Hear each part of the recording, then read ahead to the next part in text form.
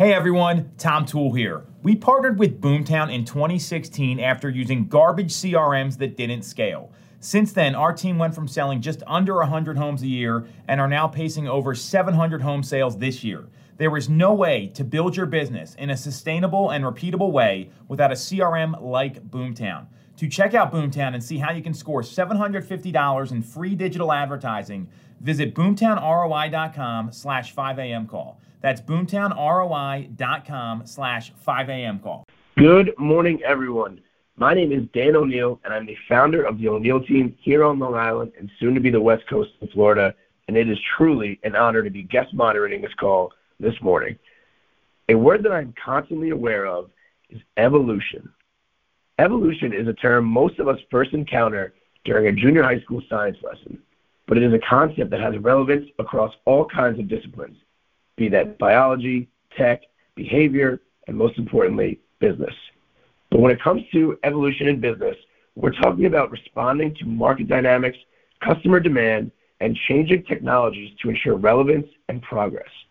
If you have no idea who I am, I have been fortunate enough to have a ton of success on social media with comedic and unique listing videos. And if you don't know who I am, then maybe I'm not as successful as I thought on social. But just like social media, our business is ever changing. I have been forced to constantly adapt and change with the times. When I first got started, my videos were awful, and you could probably argue that they still are. But back then, they were 4 to 5 minutes long. Now, I am lucky if my audience watches a video for more than 45 seconds. And if I wasn't educating myself and adapting to the changes in our times, I would not be hosting this prestigious call.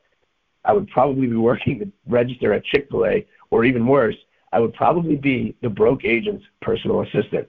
And let me clarify, there's nothing wrong with working at Chick-fil-A, but I just happen to like selling real estate more. I have been forced to continuously evolve my content, but taking it a step further, we should all be actively evolving our craft. So be it our scripts, our business plan, even our goals.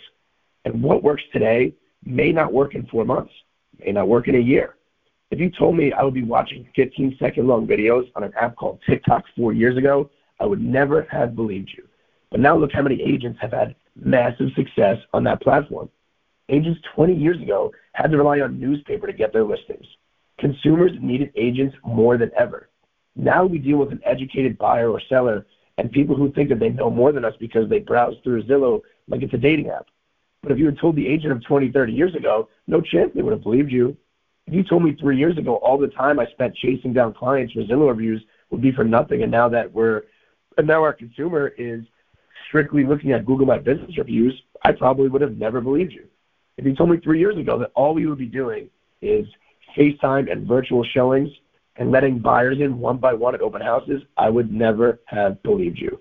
But evolution in business is never easy, and it is oftentimes difficult and uncomfortable.